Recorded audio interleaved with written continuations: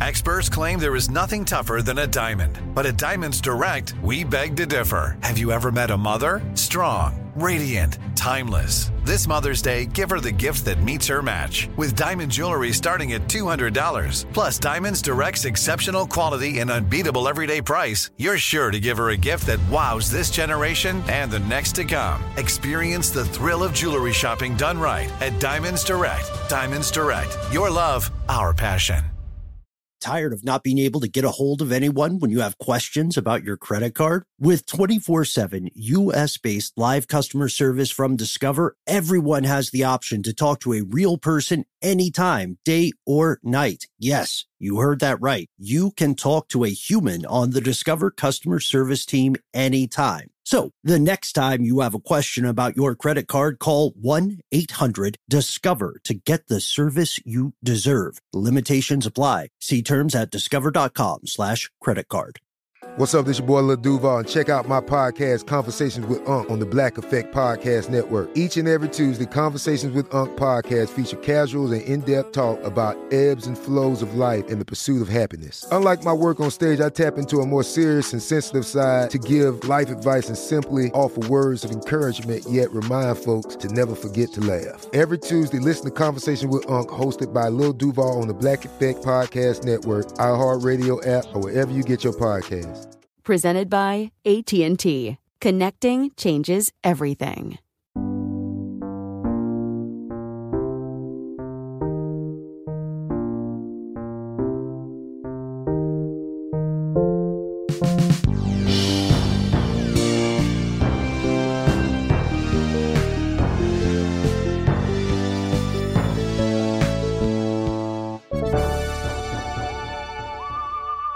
Let's open today's show with some statistics.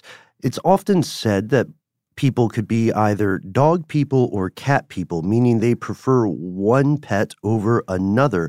According to a fairly arbitrary poll reported by Today.com, 74% of us listening today find ourselves being dog people. And a way to get into today's episode is to ask, how far would you go for a dog?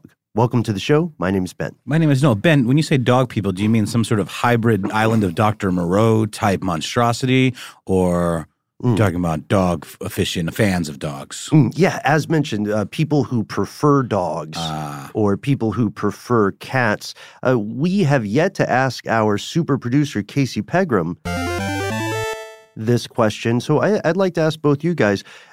Noel, you strike me as more of maybe a cat person. I am a fan of the movie Cat People and the accompanying Giorgio Moroder soundtrack. And I do like cats. I don't know why. They're a little less needy. They're less work? Is that what it is? They're less work. They're self-sufficient. Dogs, while they do give you unconditional love, sometimes I feel like they just vomit love on you to the point where you're like, can we turn off the love hose, please? I feel like sometimes I get the sense, and I'm not going to profile you, but I've gotten the sense before when we hang out that you don't like dogs.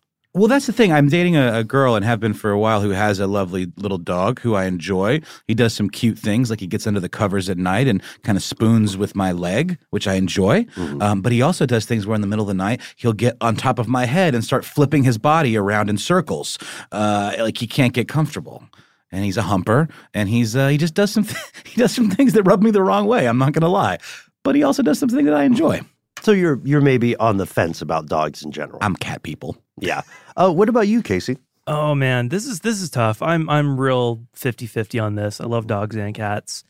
I've had more dogs than cats, but the one cat I did have lived to be about 18 or 19 years old and was a great cat. So I'd say both. That's awesome. And that seems like the kind of answer I would expect from Casey. Casey on the cat and dog case. And today's episode... Wait, you haven't said yours. Yeah, no, I haven't. Today's episode brings us to... No. You're not going to let that pass? No, sir. No, sir, my friend. Well, being a decent human being, I love dogs and cats. Wow, that was very pointed. Very pointed. No, I'm messing with you. I don't... I love animals in general, and it's not to be too bleak about it, but it's true that in several generations, a lot of the wild animals that we can see today are going to be gone. So I'm a little bit bittersweet about it. We created dogs in a very real sense, right? They are, if you think about it, dogs are genetically modified organisms or GMOs. Yeah, and I mean, the purebred ones are kind of those island of Dr. Moreau monstrosities in some ways that we were talking about. Some, I believe, now I'm not a dog doctor. I'm not a veterinarian, but I believe that there are a couple of breeds that require human assistance to reproduce. That's right. But I mean, even like just the features that humans consider cute or desirable sometimes are not good for the health of the dog. So right, we absolutely. have bred them to be something that we like, but not necessarily with their best interest in mind. Whereas cats self-domesticated, which I think is fascinating. But yeah, so I am a lover of all animals, including serpents and insects. There are a couple animals I wouldn't necessarily want to have in my house all the time, like a snake. I feel like snakes are very happy outside, and that's where I will leave them. But yeah. Well, listeners, write in. Am I a monster?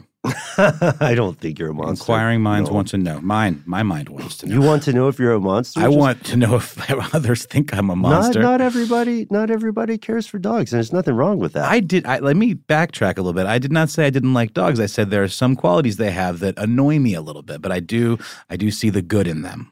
Okay, I believe specifically the phrase was vomit love. Yes. But turn off the love hose is what I said. Yes. Yes. But we can agree that overall, in general, people love dogs. Yeah, and will often put themselves in harm's way to protect them. There we go. 1925. Boom. We got there. We did. So to explore this story, we have to look at the Ottoman Empire. The Ottoman Empire ruled an area of the world that included a lot of different people, nations, languages, religions, and ethnicities. And two of the peoples that they ruled, or two of the nations that were under the rule of the Ottoman Empire, were the Greeks and the Bulgarians. In 1832, Greece becomes independent, and then in 1908, Bulgaria becomes independent. And this is a very big deal to them because while they were under the thumb of the Ottoman Empire was Islamic, and the Greeks and Bulgarians were Christians of the Eastern Orthodox Church. And Bulgaria is considered a Balkan nation, and it is along the coastline of the Black Sea. It has a very vast and varying terrain, including mountains. It includes the Danube River, the famous Blue Danube of classical music fame. And it also, to some of what you said, Ben, has a very culturally diverse population. And this plays into our story in terms of dividing up some of these areas post-war. Right, exactly. So the Ottoman Empire falls. The Balkan League begins to carve up the European side of this empire, forming Albania, which many of us will recognize from its multiple references in films like Taken, and they left Macedonia and Western Thrace. Bulgaria and Greece ostensibly had a lot of reasons to get along. They shared a religion. They both were independent from a former empire. They both also wanted Macedonia, and this led to tension. This resulted in a number of conflicts between the two sides along the border, leading to the Second Balkan War of 1913.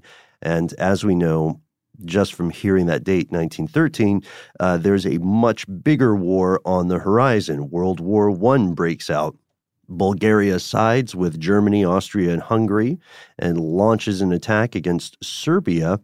And then they lose. The Allies win. And Greece has sided with the Allies. And so they are rewarded for participating with the good guys. For a job well done. For a job well done. Winners write the history books, and Bulgaria is forced to give up Western Thrace.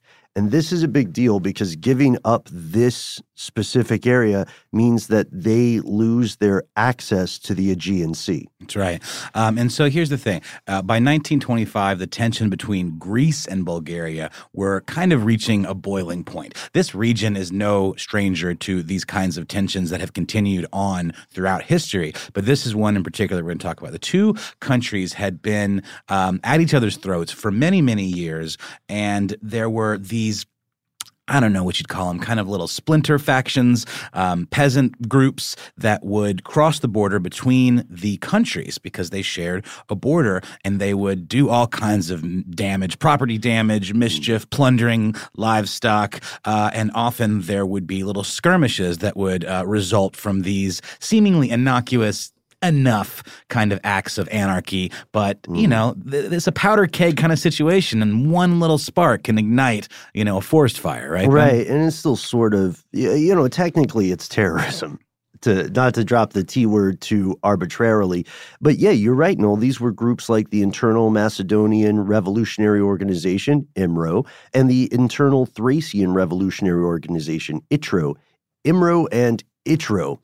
And these organizations had some control, you know what I mean, over specific areas. There was a town called Petric in southwestern Bulgaria, bordering Greece, and it was run by IMRO. It was almost an autonomous area. They ran the town, you know what I mean? Like, have you ever heard those stories about areas in a city where even the police won't go? Watch out, kid. You know what I mean? Yeah, because they like, you know, it's sort of like a Gangs of New York kind of situation where they literally have everyone in their pocket. They own the streets. It's sort of like a mafia kind of situation almost. Yeah, kind of similar, just in terms of control. That's what I mean. Yes. We're not equating not these two at things. all. I just mean in terms of like the ubiquity of a territory being owned by sort of a shadowy organization. Yeah, I think your example is better. The reason I'm doing a little bit of prologue with mine is because this is how the Islamic State operated. That's right. But these groups we would imagine were not as violent and did not commit as many reprehensible acts, but they were there. They were challenging rule of law. They were also greatly contributing to these growing tensions. And in 1923, there's a prime minister of Bulgaria. His name is Alexander Stambolski. He tries to get everyone to chill out just a little bit. You know what I mean? He says, Greece, let's get along. Can't we all just get along? And then for the rest of the European continent, hey, Bulgaria is not that bad. You know what I mean? We're not crazy. And then the people of Bulgaria responded by ousting him in a coup. Oh, absolutely. I want to point out one little detail I don't think we've gotten to yet. Yeah. After World War I and after the Balkan War, Bulgaria and Greece were, for the first time, independent nations.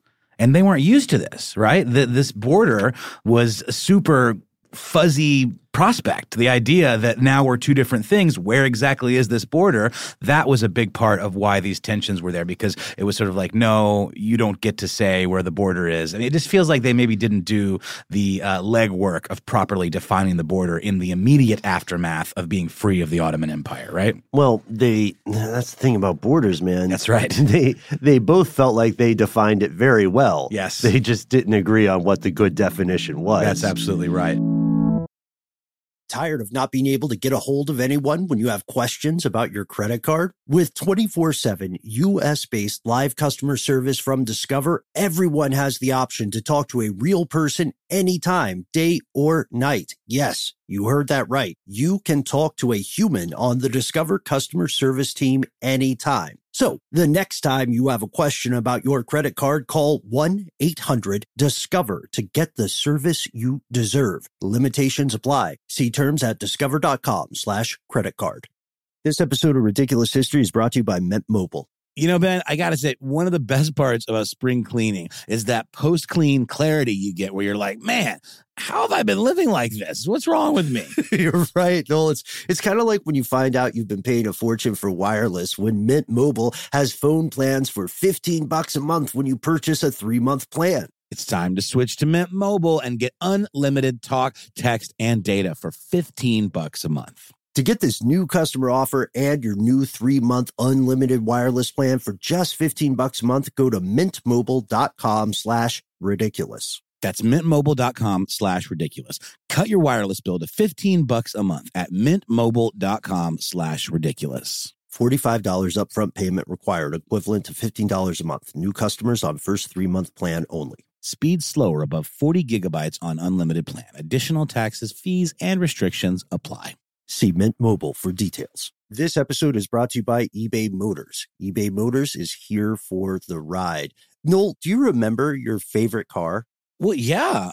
It was an Eddie Bauer edition Ford Explorer. Oh, that's And cool, yeah. I just remember it was my dad's. I was a hand-me-down car kind of kid. Dad would buy a new car. I'd get that car. And I just remember feeling so awesome being up above everybody, like I was in Mad Max or something, you know? I had a lot of land yachts that I loved. I had Pontiac Bonnevilles. Right? Oh, I never had an El Camino. My dad had one, and that was a real interesting use of our collective time, keeping that thing running. But I think these cars all kind of speak to us because they were such a fundamental part of our lives. Do you remember when I had that Monte Carlo? That's what I meant. I said El Camino, and I meant Monte Carlo. I miss it so. The Monte Carlo was tough. I had a series of Monte Carlos, and the last one, God bless it, I had to learn a lot about car maintenance just to keep that guy running. Totally. But it still was like a perfect fit. It's almost like finding your true love. Like when you recently got a car a few years back now.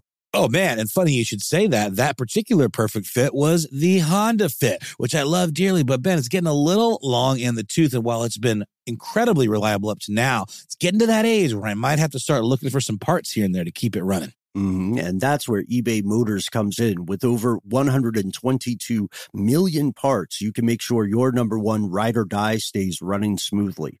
Brake kits, LED headlights, roof racks, bumpers, whatever your baby needs, eBay Motors has it. And with eBay Guaranteed Fit, it's guaranteed to fit your ride the first time, every time, or your money back. Plus, at these prices, you're burning rubber, not cash. So keep your ride or die alive at ebaymotors.com. Eligible items only. Exclusions apply. So during one of these, what would have been a skirmish? yeah, exactly. Up to 17, I say up to, the number's a little fuzzy, Bulgarians were killed. And this was really starting to contribute to suspicions by the Greeks that Bulgaria was actually supporting this Macedonian movement for independence that was going to lay claim to this territory within the Hellenic border. Can we talk a little bit about this notion of the Hellenic border, Ben? Sure, yeah. As we mentioned earlier, the thing about this region is that this separation, this independence, created a conflict because of these areas that the folks just couldn't agree on. And those areas were what we call Western Thrace and Macedonia. Right. So Greece believed that Bulgaria was encouraging a Macedonian separatist movement, because they were. Yeah, and most likely for completely selfish reasons, in order to kind of upset the apple cart and maybe get some allies with the Macedonian separatists. Get some of that sweet, sweet land, you know what I mean? So everyone is itching for a reason to have a genuine fight, for this border tension to spark an out-and-out conflict. And they have guards at the border, as you do. Right? And there's a border guard on the Greek side.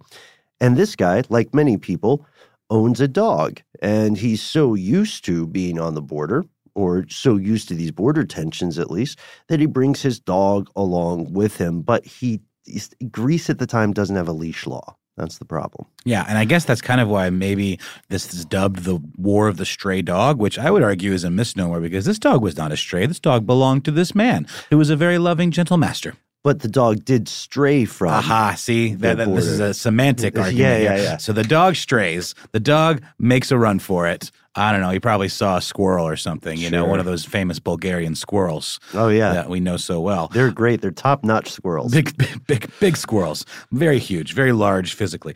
So the dog bolts for the Bulgarian side, right? Mm. And the way I've read it was the gentleman gives chase to the dog, and then ends up in Greek territory. And this is on October 18th, 1925, at a place called the Demir Kapı Pass. And naturally, as you said, Noel, the guy goes after his dog. He's like, oh, no, Sparky, you can't be here. Or Mr. Pickles, what are you doing? Or whatever the most popular Greek name for a dog is. Casey, will you make one up just to make up a dog name? Mr. Sprinkles. Mr. Sprinkles. Casey on the case. Casey on the case. I would argue god names would be good for dogs. Greek gods. So you got like Zeus the dog, Odin, or Apollo. Mm-hmm. Artemis would be a good dog Aphrodite. name. You call it Artie for short. What about muses? I've always been partial to the name Calliope, and we don't know the gender of the dog. But anyway, this guy is yelling for his dog. Like, you can't be here. Come back. And he chases after his dog because he's a responsible pet owner, as you said. But in the Bulgarian side of the border, there are also sentries. And there are also guards. And so a sentry shoots the soldier dead. And the guy never reconciles with his pooch. And this proves to be the first shot of what we now know as the War of the Stray Dog. As soon as one shot goes off, both sides of the border, guards on both sides, start firing their rifles. There's a lull. We can imagine people are reloading. A Greek captain goes into the no man's land under a white flag, and he's waving his flag. He's like, everybody, calm down. Maybe he's saying, where's the dog? Maybe he's saying, just stop shooting. This is a misunderstanding. The Bulgarians see the flag, and they shoot him too, along with his private who came along as a sidekick. Damn. Yeah, I know. Not cool. Some real hot-headed triggermen going on over there on the Bulgarian side. This was, of course, also near the border town of Petrich, which gives a subtitle to this conflict, the incident at Petrich / the War of the Stray Dog. Mm-hmm. And things may have ended there, some would say. I don't think so, because at this point, the Bulgarian side has killed 3 people.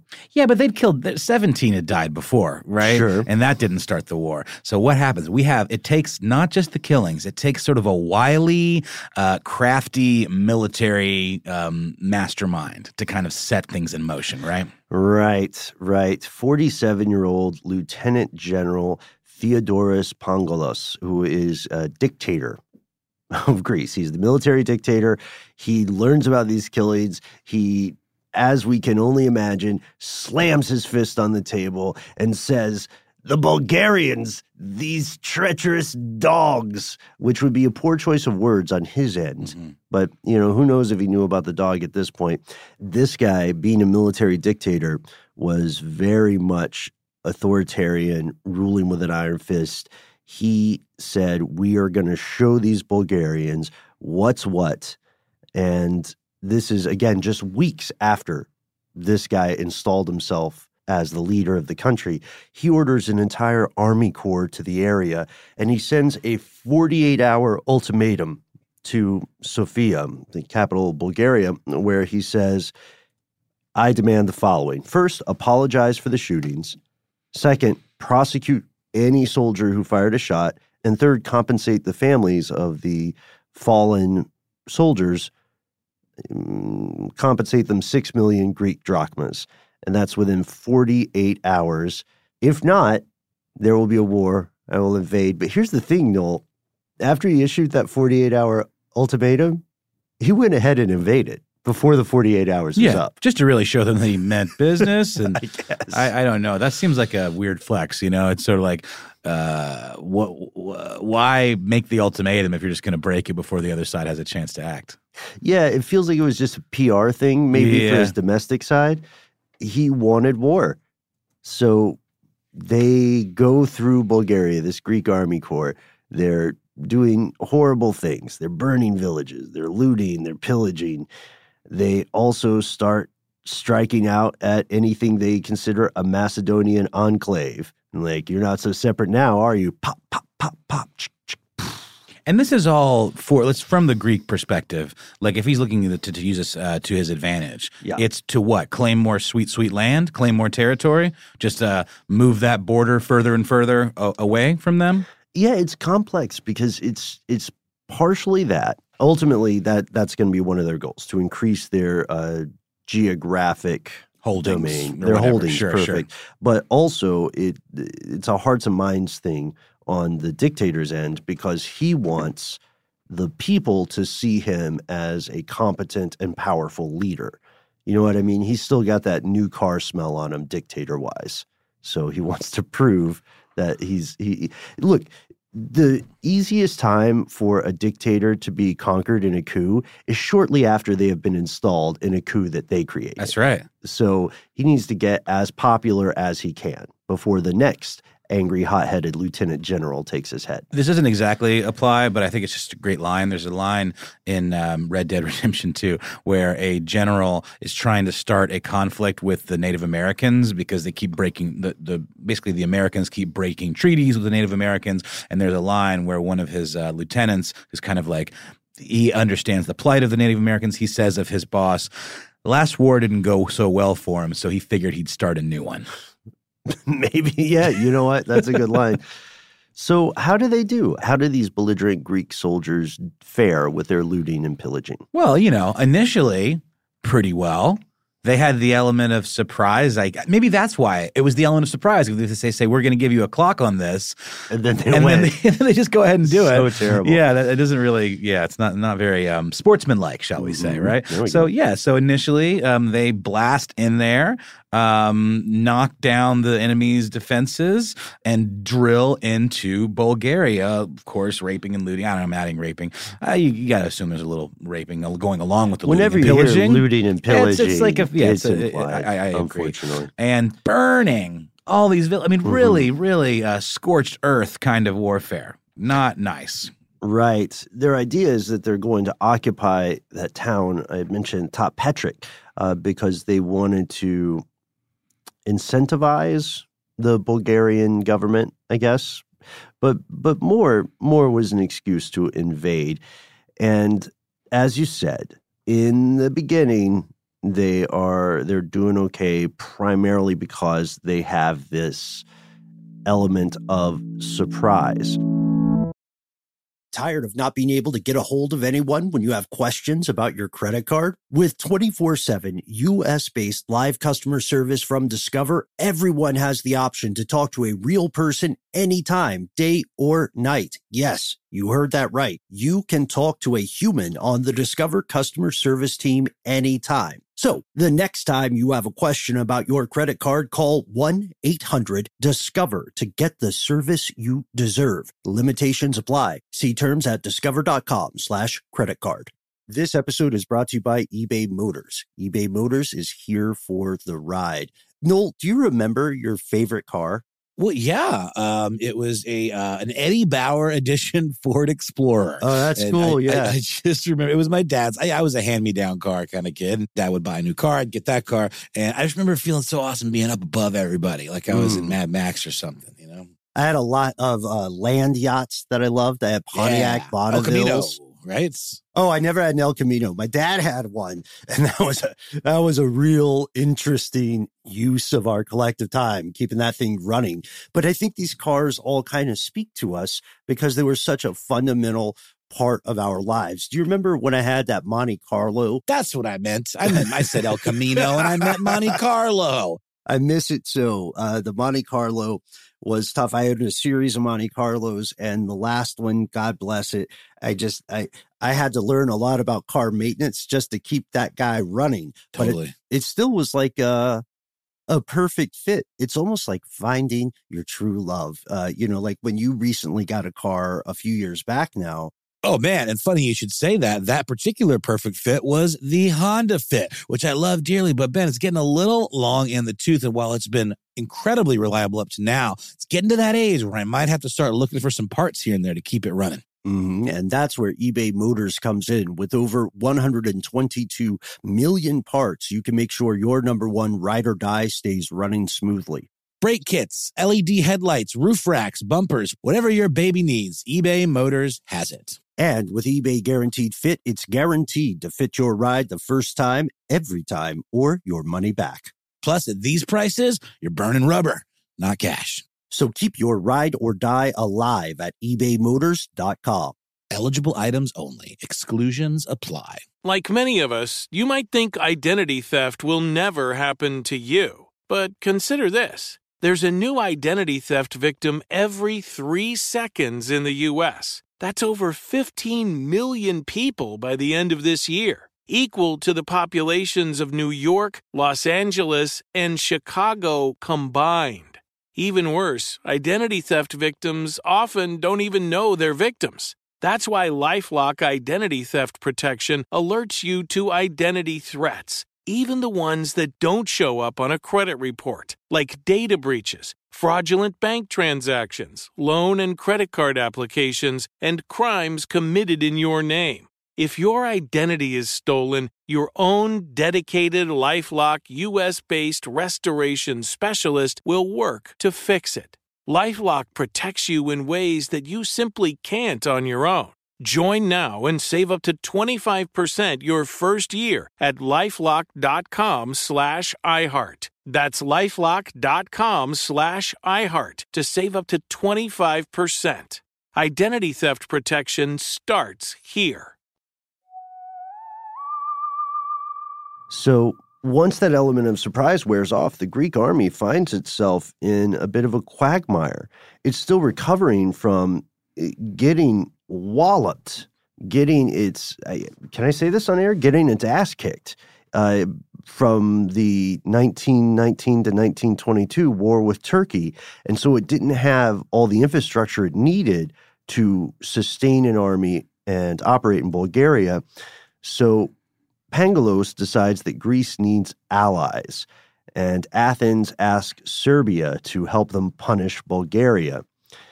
And then they say, look, if you help us fight these dirty Bulgarians, then we're going to give you a railroad corridor to a port city as well as a zone of control in the region. This is so funny to me, though, because this is sort of like making counting your chickens before they hatch kind of logic, right? It's like saying, hey, here's what I'm going to give you if we reign supreme here, once we control all that sweet, sweet borderland, right? But that's how the game works. That's how the game is played. It's very much making the T-shirts before you make your band. That's right. You're placing bets on who the winner will be. And if you win big. If you lose, you look like a real Vegas, baby.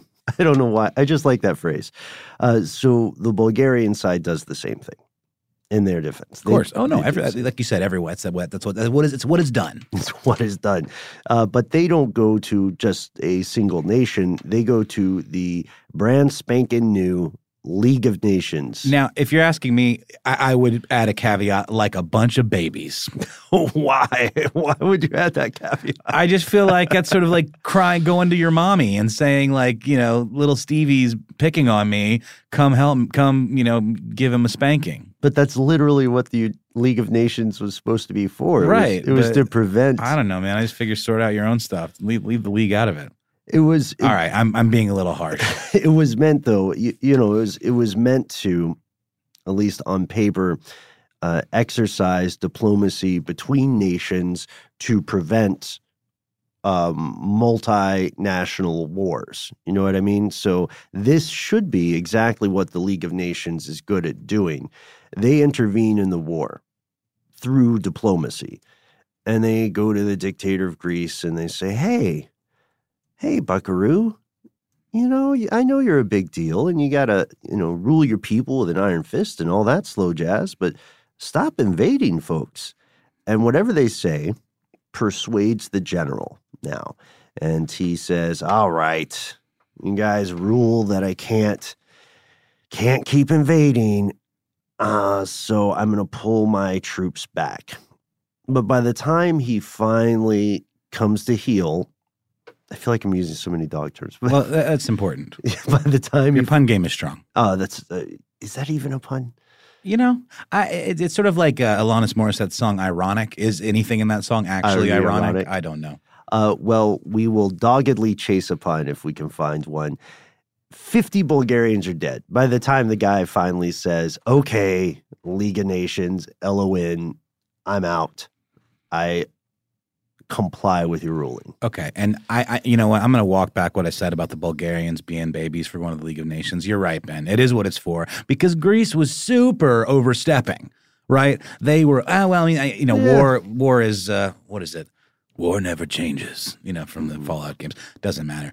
I feel like Pangalos was being super opportunistic and overstepping and really jumping the shark, shall we say, in his invasion efforts. And also, not to mention the non-sportsmanlike way he totally gave them a clock on the offer of reparations and then completely went back on that. Dirty pool, old man. Very dirty, very dirty. So here's the thing. The League of Nations side with the Bulgarians and they give them a little help. They send them some troops from some member nations, correct?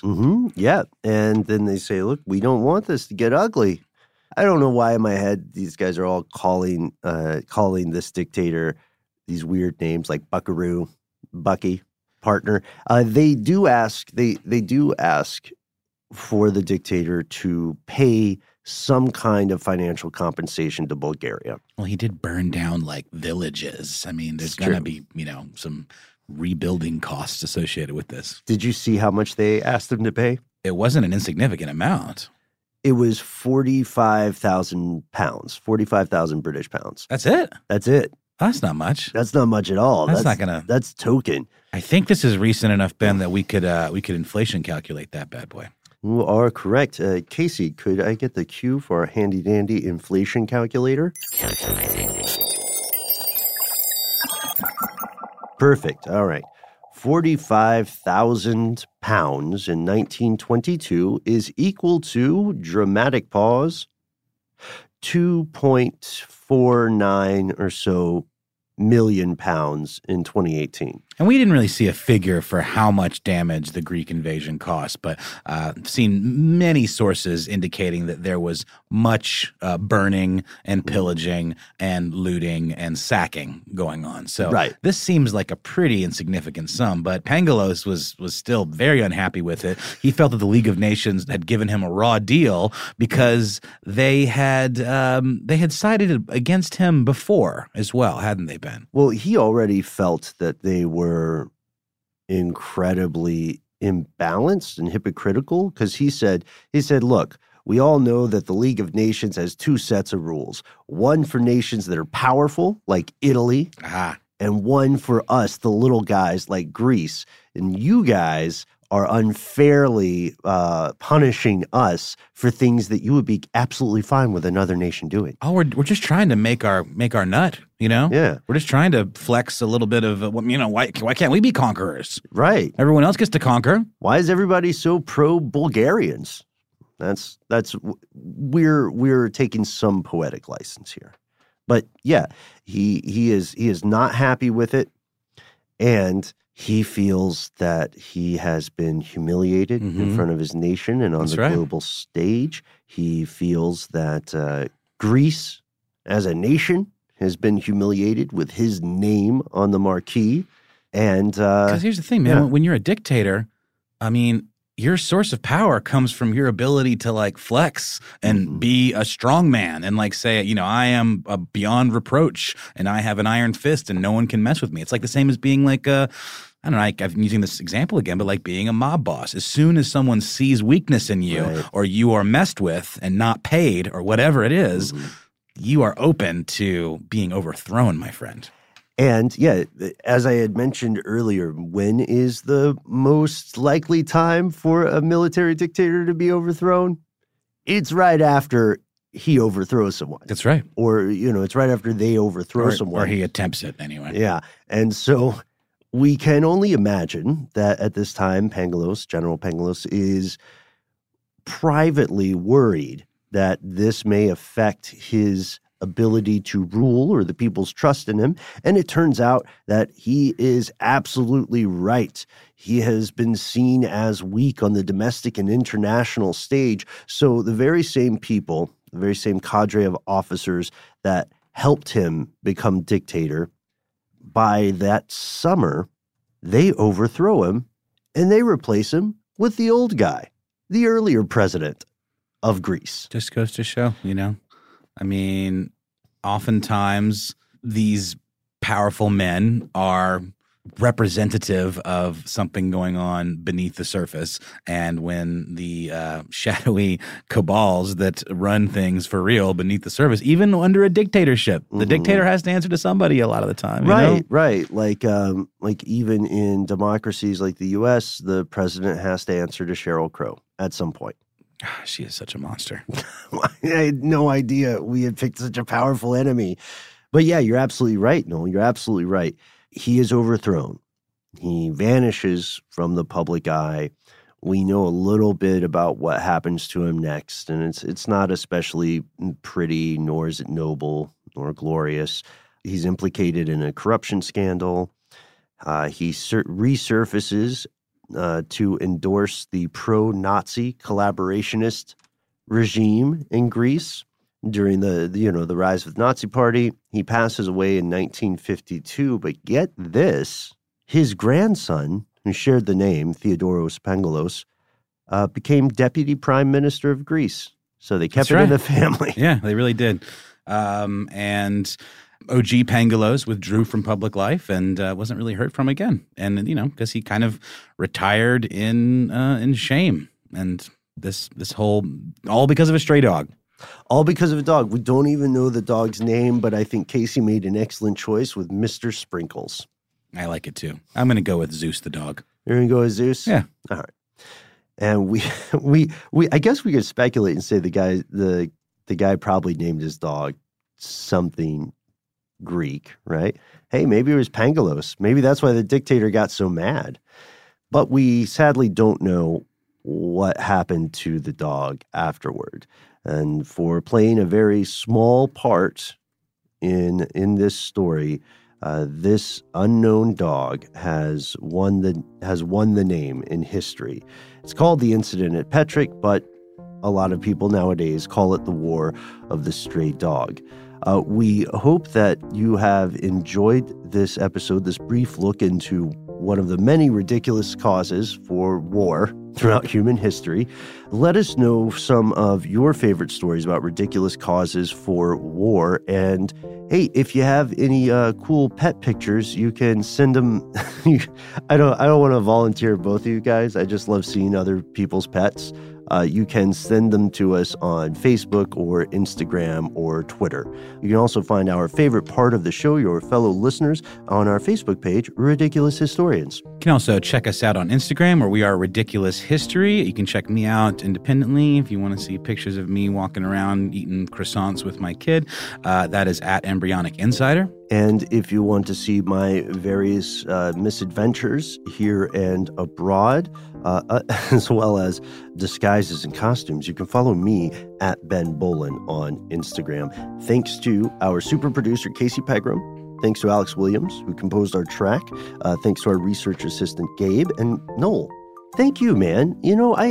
I don't think you're a monster. I think you're a pretty cool dude. Are you sure? Yeah. You kind of hurt my feelings at the top of the show. Did I really? A little bit.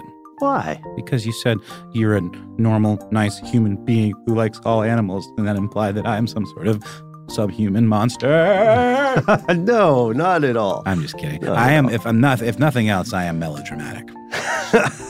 Well, we all need a bit of drama in our lives, and I'll tell you what, I can confidently say that none of the three of us would start a war over a dog. Okay, I can with 90% certainty. Even as I was saying that, I was thinking, well, I don't know. It depends on the dog, and it depends on the war, really. Well, think about it. I mean, if you see an opportunity, I say go for it. We'll see you next time, folks.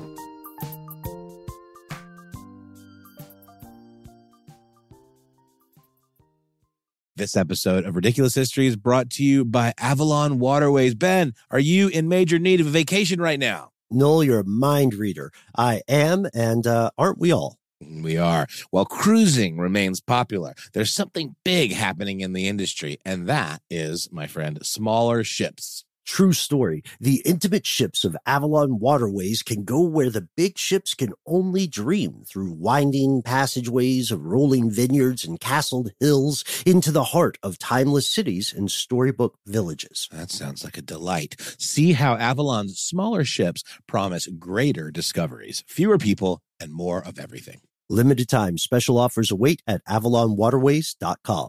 Top Thrill 2 is like no other course. 2 420-foot vertical speedways, 3 launches. All right, let's talk strategy. Copy that, driver. Go for maximum acceleration off the start. Roger that. You've got a short straightaway to push from 0 to 74 on the first vertical speedway. And what about the rollback? Rollback will set you up for an explosive reverse climb 420 feet in the sky so you reach 0 G's in total weightlessness. 420 feet of straight-up speed. Let's get it. Top Thrill 2, the world's tallest and fastest triple-launch stratocoaster. Get your tickets at cedarpoint.com. Whether you're a savvy spender maximizing your savings with cashback rewards, a thrifty rate watcher seeking the lowest interest, or a travel enthusiast looking for extraordinary perks, Kemba Financial Credit Union has a visa to complement your lifestyle and unique needs. Apply today at Kemba.org to unlock a limited time 2% cash back on purchases and pay 0% interest on balance transfers for an entire year with a new visa from Kemba. You deserve a card that works for you. Restrictions apply. Offer ends June 30th, 2024.